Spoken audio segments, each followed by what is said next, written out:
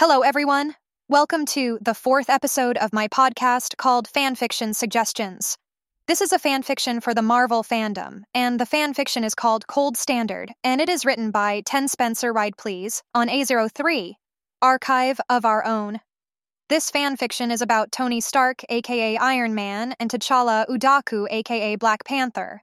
Now, I do believe that this is targeted for everyone, but I am unsure. This is an Omegaverse fanfiction. T'Challa is the Omega, and Tony is the Alpha. The description of it is as follows. T'Challa sighs, somewhat annoyed with the turn of events in his life as of late. The need to open Wakanda up to the rest of the world is necessary for a number of reasons, T'Challa agreed, but he did not know why that should involve marrying him off. He thought Wakanda was past that particularly dark part of their history, where they treated their Omegas like cattle more than people, but his father's current plan to integrate them into world politics stated otherwise. Tony had zero interest in Wakanda, the prince, or anything else in relation to this whole marriage thing, but Obi had insisted, claiming it would be good for the company.